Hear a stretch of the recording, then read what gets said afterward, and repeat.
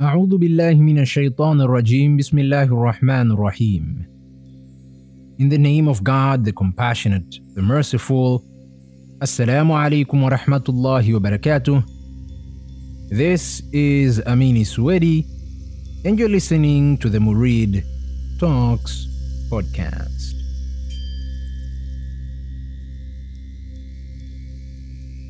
Welcome back to another solo episode of the podcast.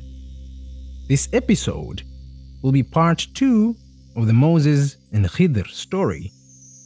So, please be sure to check out the previous episode if you haven't for the first chapter of the story. We paused the story at chapter 18, verse 70, when Khidr, who is the personification of the spiritual master and the esoteric path, agrees to have Moses accompany him under the condition that he doesn't ask any questions. We pick up our story from there. But before we get into the details, it is best to explain the general motif of the narrative.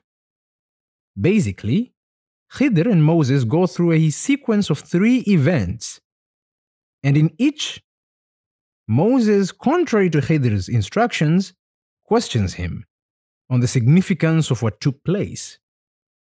Khidr doesn't actually answer Moses until they get to the end of their journey. So now, let us get into the meat of the story. The 3 events which Khidr and Moses go through, as put down by the Quran, are as follows. Event number 1. Khidr and Moses embark on a ship, and Khidr starts poking holes on the ship, nearly causing it to sink. Moses is outraged and questions Khidr as to why he's doing that. Khidr reminds Moses that he warned him that he will not be able to endure patiently. Moses apologizes and they proceed. Event number 2. Khidr and Moses meet a young boy who Khidr then kills. This obviously shocks Moses, and so he questions the actions of Khidr on the innocent child. Khidr once again reminds Moses of his condition. Moses apologizes and puts down a counter condition that if he is to question Khidr one more time, that should be the end of their journey. And so they proceed. Event number 3. Khidr and Moses arrive in a town and ask for food from its people, but they refuse them any hospitality. But then, within the same town, they come upon a wall that is about to fall, which Khidr helps fix. Moses, shocked once again, asks Khidr why he didn't ask for anything in return, considering that they were denied hospitality to begin with. It is at this point that Khidr ends their journey, per the condition of Moses, and before they part ways, he proceeds to explain the meanings of the events. Actually, the word used in the Quran is ta'wil, which could also mean interpretation. The same word is used in the science of the interpretation of dreams. Like dreams, which should be taken symbolically and not literally, they are to be interpreted. And so within the esoteric path, all events are seen as symbols which are interpreted to realize the hidden wisdom. As for the first event, Khidr tells Moses that the ship he seemingly damaged belonged to the natives who worked the sea. But a tyrant king was seizing all beautiful ships for himself. The external damage was a way of shattering its appeal, so the king would not be interested in that particular ship.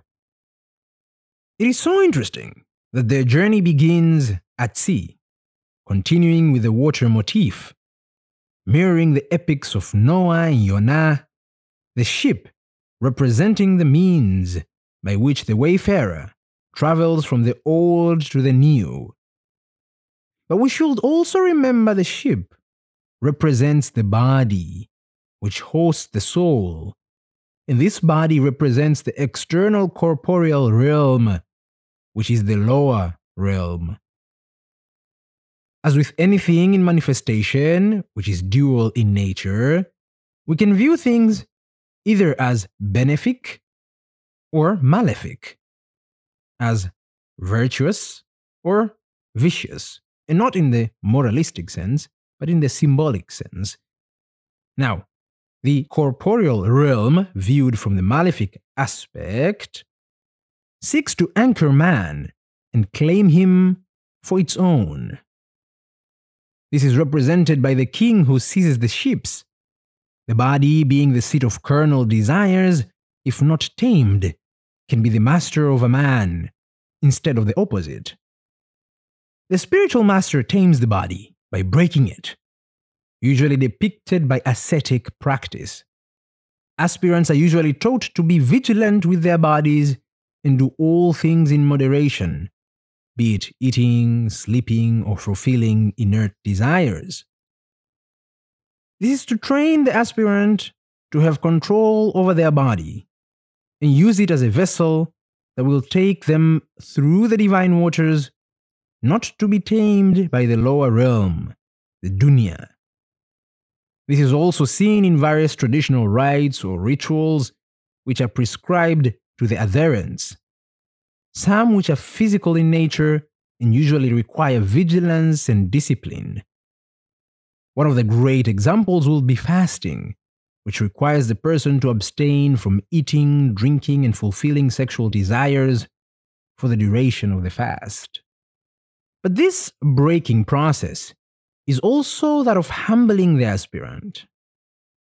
This journey is a journey of the empty. One who comes in full of oneself isn't ready for it. See how we use this phrase to denote people who are self-centered and egoistic. They are full of themselves, right? The Quran warns us in chapter 45, verse 23, saying, "Have you seen he who has taken as his God his own desire, and God has sent him astray knowingly, sealing his ears and heart, and put over his vision a veil.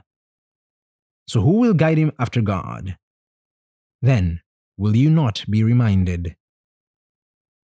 We see here how man's own self can be a veil over him if he is to take his own self as the ultimate, fulfilling his every desire, appealing to the individual instead of aspiring towards the supra-individual supreme reality.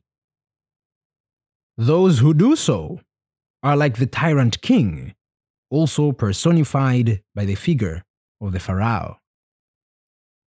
Speaking of the Pharaoh, this event actually mirrors Moses' own life, as do the other two events, by the way. When Pharaoh declares to kill all newborn babies, all newborn boys or the children of Israel, God inspires Moses' mother to secure Moses in a box and have it sail on the river. This action, which externally points to loss, holds within it promise of a greater return, as Moses was picked up at the royal palace and Moses' mother was brought in to suckle Moses, as no other woman was able to do so. Through self-sacrifice and annihilation, God gives us the plenitude of his treasure, which is immeasurably beyond what the self can achieve in itself. Nil compared to the infinite reality. Moses' mother surrenders to the divine will and submits her son, who is of her own self, to the divine waters, which guide him to liberation, albeit through the belly of the beast. Ibn Arabi also says that the river on which the baby Moses sails represents divine knowledge.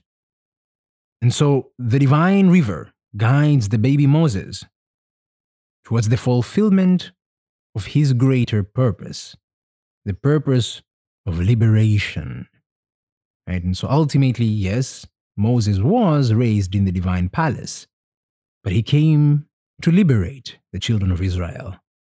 And this liberation, historical or not, doesn't really matter, represents the liberation of man from his lower self, from the tyrant king. Proceeding to the second event, Khidr tells Moses the boy was killed because he would have been one that caused suffering to his pious parents due to rebellion and disbelief. So, through the death of the one, another who is better in purity and nearer to mercy will be gifted to the pious parents. We see in this story a reflection of Abraham's and Noah's stories. Abraham is tasked by God to sacrifice his own son, but due to both their piety and submission, God exchanges the son with a sacred animal. As for Noah, his son is taken by the flood after he refuses to board the ark with his father and the believers. God tells Noah that it was necessary as he was not amongst the ones to be liberated. Both these narratives depict the son as an extension of one's own self, and it is only through sacrifice of this self that we are liberated from confines of our ego. So Noah's son represents the lower self, Abraham's son represents the higher self that is ultimately liberated after the sacrifice. Right? So the sacrifice has to happen in one mode or another. So the lower self is annihilated, the higher self is reborn. Self-annihilation is meant to at once purify us of the malice and the vicious, as represented by Noah's son, and preserve the good and the virtuous, as represented by Abraham's son. The shedding of the lower self is then gifted by the birth of the higher, as represented by the story of Moses and Khidr. So the malicious son was killed for the virtuous, pure son to be born. But Khidr's action also reflects the act of service for the other. Having insight, he realized that the pious parents would suffer because of their current child, and takes his life desiring God to bless them with a pure child. The act, observed carefully, is not done for Khidr's own sake, but because of the other. This mirrors Moses' killing of the Egyptian in defense of the Hebrew. Moses was there to protect and perform an act of service, not for his own sake, but for the other. Charity and all acts of service are part of the journey to the divine and demonstrate our potential to reflect God's mercy and compassion. God tells us in the Quran, chapter 9, verse 41, "Go forth in the way of God, lightly or heavily, and strive with your wealth and yourselves in the way of God. That is better for you if you but knew." In one hadith, the Prophet, referring to the Day of Judgment, narrates that God will question those who didn't perform acts of service. "I was sick, but you didn't visit me. I was hungry, but you didn't feed me. I was thirsty, but you did not quench my thirst." The people will ask God how He, the Almighty, free from all limitations, was sick, hungry, and thirsty. And God will reply by pointing to the servants who were under those conditions. This teaches us that the other is an extension of the divine reality, and by performing an act of service, we are truly transacting with God. God says in the Quran, chapter 47, verse 7, "If you help God, He will help you and make firm your steps." But how can we help God, who is beyond all need? By helping the other. And from this, God will set us on the straight path to His presence. This hadith quoted above can also be read with minor differences in the Gospel of Matthew, chapter 45, verses 31 to 46. Moving on to the third event. Khidr tells Moses that the wall he helped save from falling belonged to two orphan boys, and underneath it was a treasure left by their righteous father. And God desired that these two orphans should grow up to inherit the treasure as a mercy from God. Notice here the treasure is related to God's mercy. We see in this event another instance of self-sacrifice. That even though Khidr and Moses were denied hospitality by the people of the town, he helps save the orphans' inheritance without reward.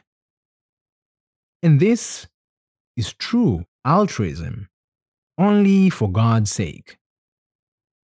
The aspirant sets out to the path not because of the fear of punishment, nor for the sake of heavenly reward. The path is the path of divine realization, and that is why the aspirant is willing to go through self-sacrifice and annihilation without sight of any reward, because any reward is nil in face of God's presence. God tells us in chapter 28, verse 88 of the Quran, "And call not upon another God along with God. There is no God but He. All things perish, save His face. Judgment belongs to Him, and unto Him will you be returned." So, all things are in a state of perish, except the divine reality, which is the ultimate return of all things. This is the merciful treasure that the spiritual master protects for the aspirants to inherit once they have come of age, once they have blossomed spiritually. This altruistic event mirrors that of Moses helping the two daughters of Shu'aib, or the 7 daughters of Jethro in the Old Testament. Moses found the girls sitting aside with their flock unable to acquire water from the well due to the presence of stronger folk around the well. Moses sees this and helps the girls feed the flock, as he was endowed with the strength to do so. And it is because of this that Moses travels to Midian after the father requests for his presence. And it is believed that it is Shu'aib, Jethro, himself a prophet, that he taught Moses, as he worked on his farm as part of his dowry to one of Shu'aib's daughters for a number of years. And it is upon his return from Midian to Egypt that Moses is initiated into prophethood. So Moses' departure from Egypt and his sojourn in Midian were meant to prepare him to receive the mantle of prophethood. And both these events are triggered by altruistic events, the one externally malefic by killing the oppressive Egyptian, the other benefic, helping the daughters of Shu'aib feed their flock. Each done without expectation for any personal reward.